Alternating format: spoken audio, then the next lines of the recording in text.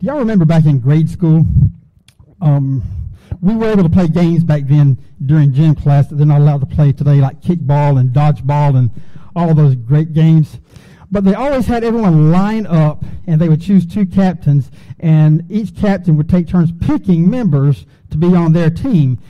And as the teams got bigger, the selection got smaller, and it became awkward sometimes being that last person to be chosen to be on the team. You know, and in the early days, that's kind of what it was like for what we refer to as the churchgoers. Before the time of Jesus, during the time of Jesus, and even in the early days of the church, it was like that for a lot of people.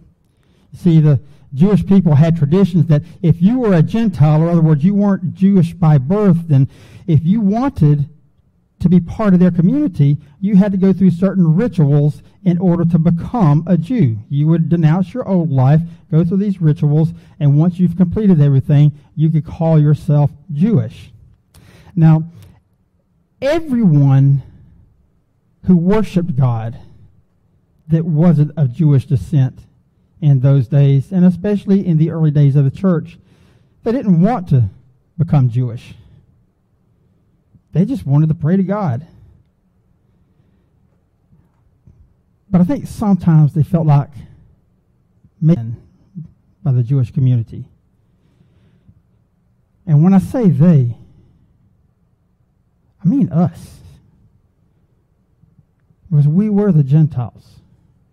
We were the ones standing outside that loop. And that's what I want to talk to you about today, is the power of God to unite family. Today's passage of Scripture comes from the book of Acts, chapter 10, verses 34 through 43. It says, Then Peter began to speak. I now realize how true it is that God does not show favoritism, but accepts from every nation the one who fears him and does what is right. You know the message God sent to the people of Israel, announcing the good news of peace through Jesus Christ, who is Lord of all. You know what has happened throughout the province of Judea, beginning in Galilee, after the baptism that John preached. Now, God anointed Jesus of Nazareth with the Holy Spirit and the power, and how he went around doing good and healing all who were under the power of the devil, because God was with him. We are witnesses of everything he did in the country of the Jews and in Jerusalem. And they killed him by hanging him on a cross. But God raised him from the dead on the 3rd day and caused him to be seen. He was not seen by all the people, but by the witnesses whom God had already chosen, by us, who ate and drank with him after he rose from the dead. He commanded us to preach to the people and to testify that he is the one whom God appointed as judge of the living and the dead. All the prophets testify about him, that everyone who believes in him receives forgiveness of sins through his name. This is the word of God for the people of God. Thanks be to God. Father God, we come before you this morning again with thankful hearts for all that you've done, for sending your Son to die on the cross for us that we may live to you. Father God, we just ask that during this time of the service, you be with me, give me guidance, empty me of my own words, and fill me with your Spirit, that the words we hear today would be words that are acceptable to you and pleasing to your children. In Christ's name we pray. Amen. I know it's hard to believe that statement sometimes, but really and truly, that's the way society was in that time. And if we looked hard, sometimes we might even say that it's that way now in certain degrees in the society that we live. But what was going on was this. We have Peter who begins to speak, and he says certain things. And the one thing that I really love that he says is what he says in the first statement. I now realize how true it is that God does not show favoritism. How true it is. See, I love the word true because I can depend on those words. words that are found to produce fruit, words that are found to be a good foundation, trustworthy, something that I can build upon or stand upon. I don't have to worry about conspiracy theories or just someone's opinions, but truth. In truth, we can find comfort and confidence of God working in our lives through Jesus Christ. Favoritism, it's not fun for one group of people, but it can be fun for another group of people, because one group of people will set a standard and they'll think that, this is what it's like, this is who I am, and this is who my group of people act like, and we hang out with one another, we talk with one another, and we do everything that there is together. And even if we don't do them together, we have an understanding that we're together. But the other group of people who may share similar thoughts, similar ideas, don't necessarily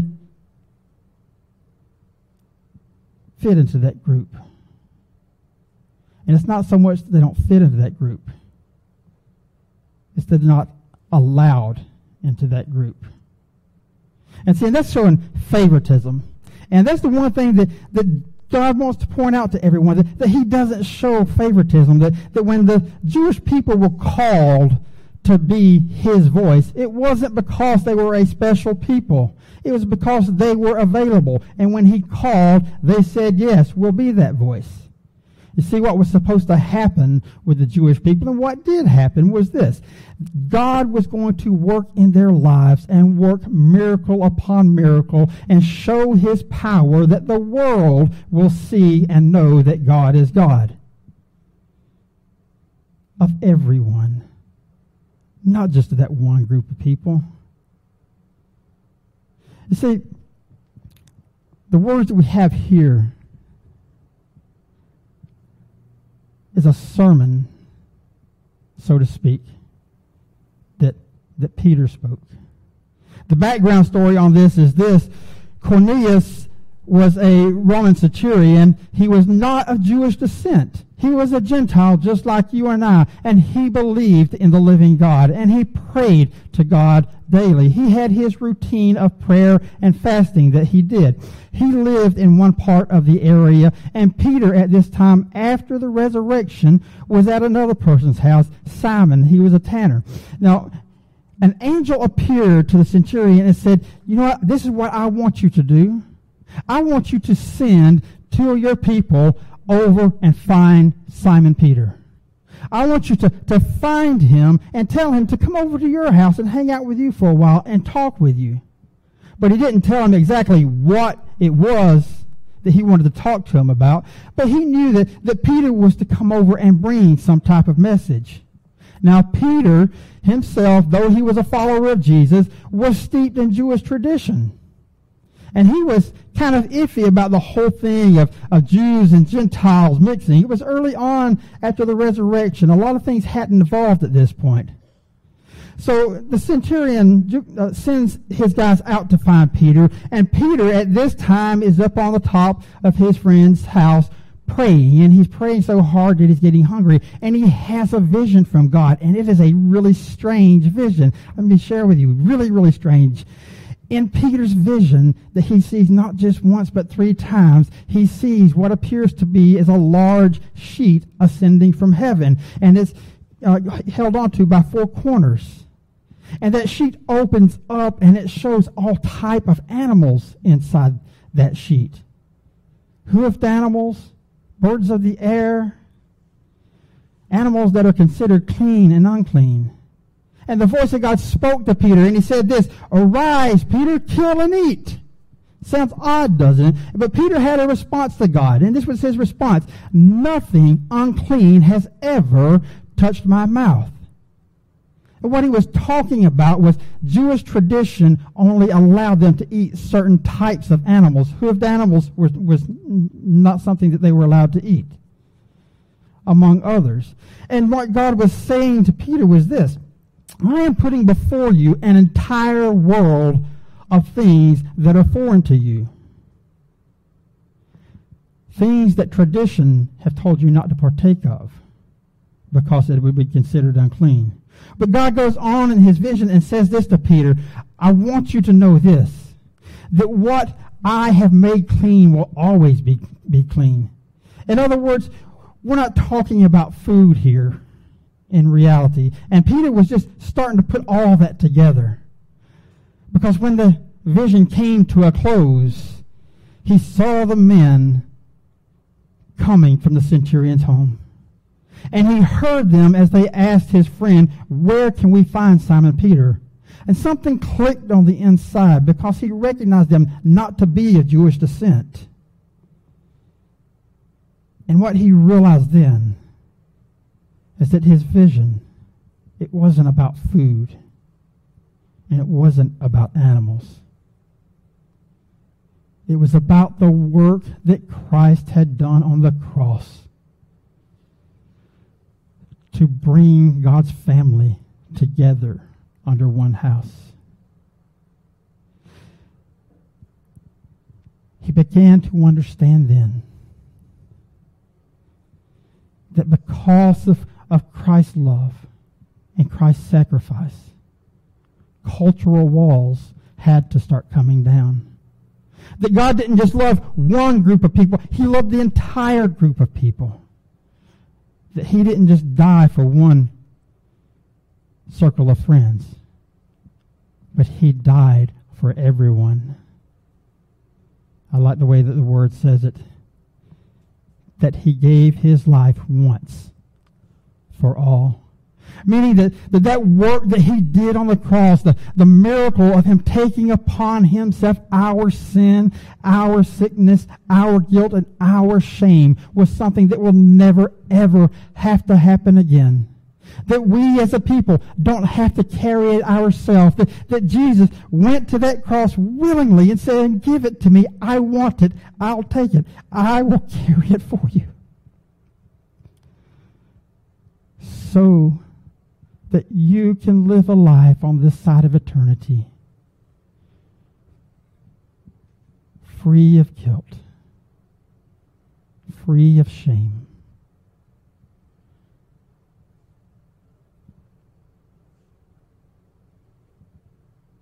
Being reconciled back to the Father who created you. And they told Peter this. You're being summoned to my friend's house. Would you come? And he did, and when he got there, he realized then a little bit more about what was going on. Now, Cornelius was kind of putting things together too, because we all know that sometimes when God speaks, that he doesn't give us the whole plan. He just gives us an instruction to go or do something or to say something. And then as we complete that part of the task, then he'll show us a little further about the path that we're walking.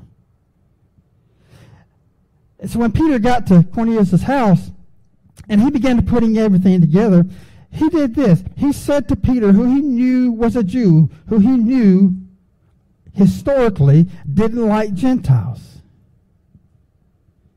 He welcomed him into that house. Scripture says that he lodged there, that when his friends were over at Peter's place, that they lodged there as well. And lodging is much more than just giving someone a place to stay. It's entertaining them. It's giving of your time to that person, that they have a pleasant experience. They're beginning to show us Christ's work in our lives and how we are to live as a community. That the truth is, we all have varying opinions about life and about how we should live. Now, there are aspects of Scripture that we know are not opinion. They are matter of fact. But so many things in the Scriptures speaks differently to us as a people because of our experiences, because of where we're at in life, and because of how we relate to those people around us. and to the stories that we read when we read in the Scriptures.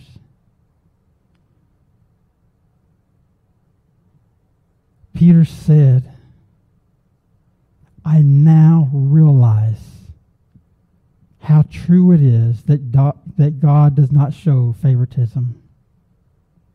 And isn't that a powerful thing? Have you ever experienced something where somebody's been trying to teach you something time and time and time again, and you practice or you try to wrap your mind around it and you just don't get it? And there seems to be no satisfaction or understanding in what you're doing. This week I went up the road to Randy Woods and took a guitar lesson up there. You know, some of you know I've been picking a little bit on my own, but nothing professional. And I've always had problems with getting my fingers to move fast enough to hit the keys just right.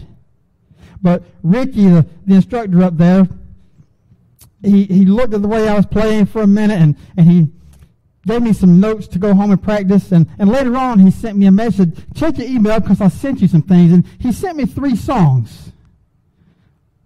2 I knew, Amazing Grace. Now, I can pick Amazing Grace, but I can't strum Amazing Grace. It's 2 different things. And the other one was a song from the 90s, and I'm not a 90s music person. I'm sorry, it just kind of died off on me at that time. So I didn't recognize that song. I couldn't hear the melody even though I was playing the chords. But there was another song that he sent from the 70s. You may know it, A Horse with No Name. And I told my wife that after all these years of hearing that song about the horse going through the desert, or the guy going through the desert on a horse with no name, I changed the song. I named the horse George. I'm tired of him not having a name. But I grabbed my guitar and I started picking on it just a little bit, and I was so amazed and ecstatic that I was able to go from an E to an A minor back and forth fast enough to play Horse with No Name.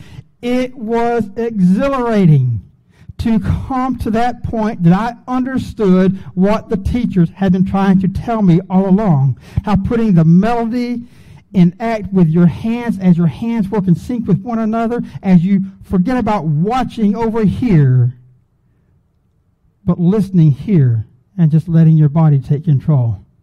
It's an amazing thing when we experience truth in that manner. And it's an amazing thing when we experience that truth about God, that when we come to that real understanding that God is not just some idea or concept that the world throws out there to make us feel good about ourselves. Or that God and His teachings aren't just a way to have peace in a community, but to come to truly understand in that moment in time when our minds are clear and our hearts are receptive, to know this, that nudging on my heart is not because of some fancy words a preacher said. That nudging on my heart is not because the melody of a song made me feel good for a moment. But when we come to understand that nudging on our heart is the Spirit of God pulling on our heartstrings, saying, "Dear child, come home." Because in that home, in the presence of God, and because of the gift that Christ gave us on the cross at Calvary, we don't have to worry about some standard that man set. Oh, I love my religion. I kid you not.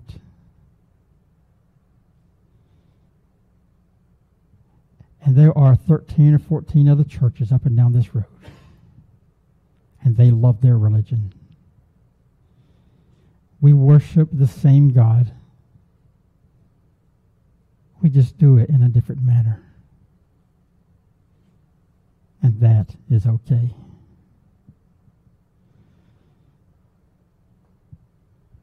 see, no matter what family you grew up in, and no matter what your circumstances were, or who you're surrounded by right now, there is only one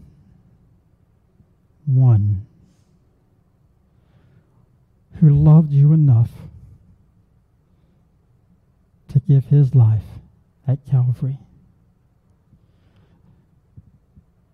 so that you can live in peace and in joy. And it's so that when your life is finished and you close your eyes on this side of eternity, you awaken in the presence of God in paradise.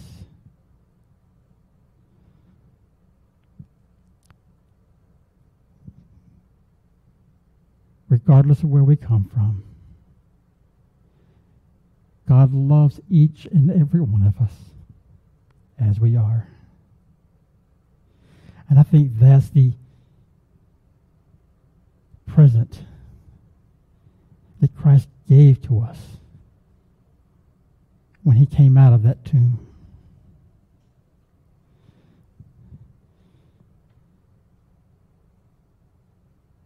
That through his blood,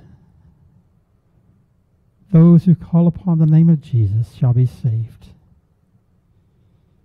And we are not just brothers and sisters in Christ to one another, but we are brothers and sisters with Christ.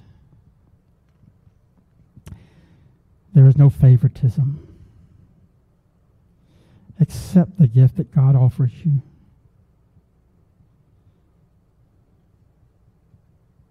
And live in peace with the family he gives you.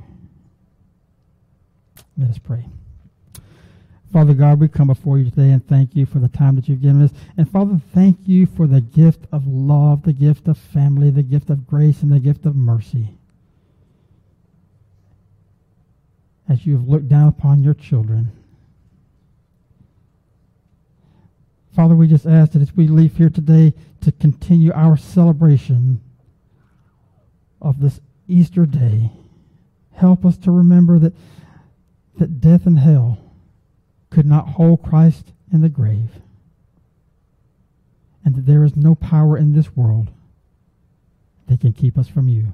In Christ's name we pray. Amen.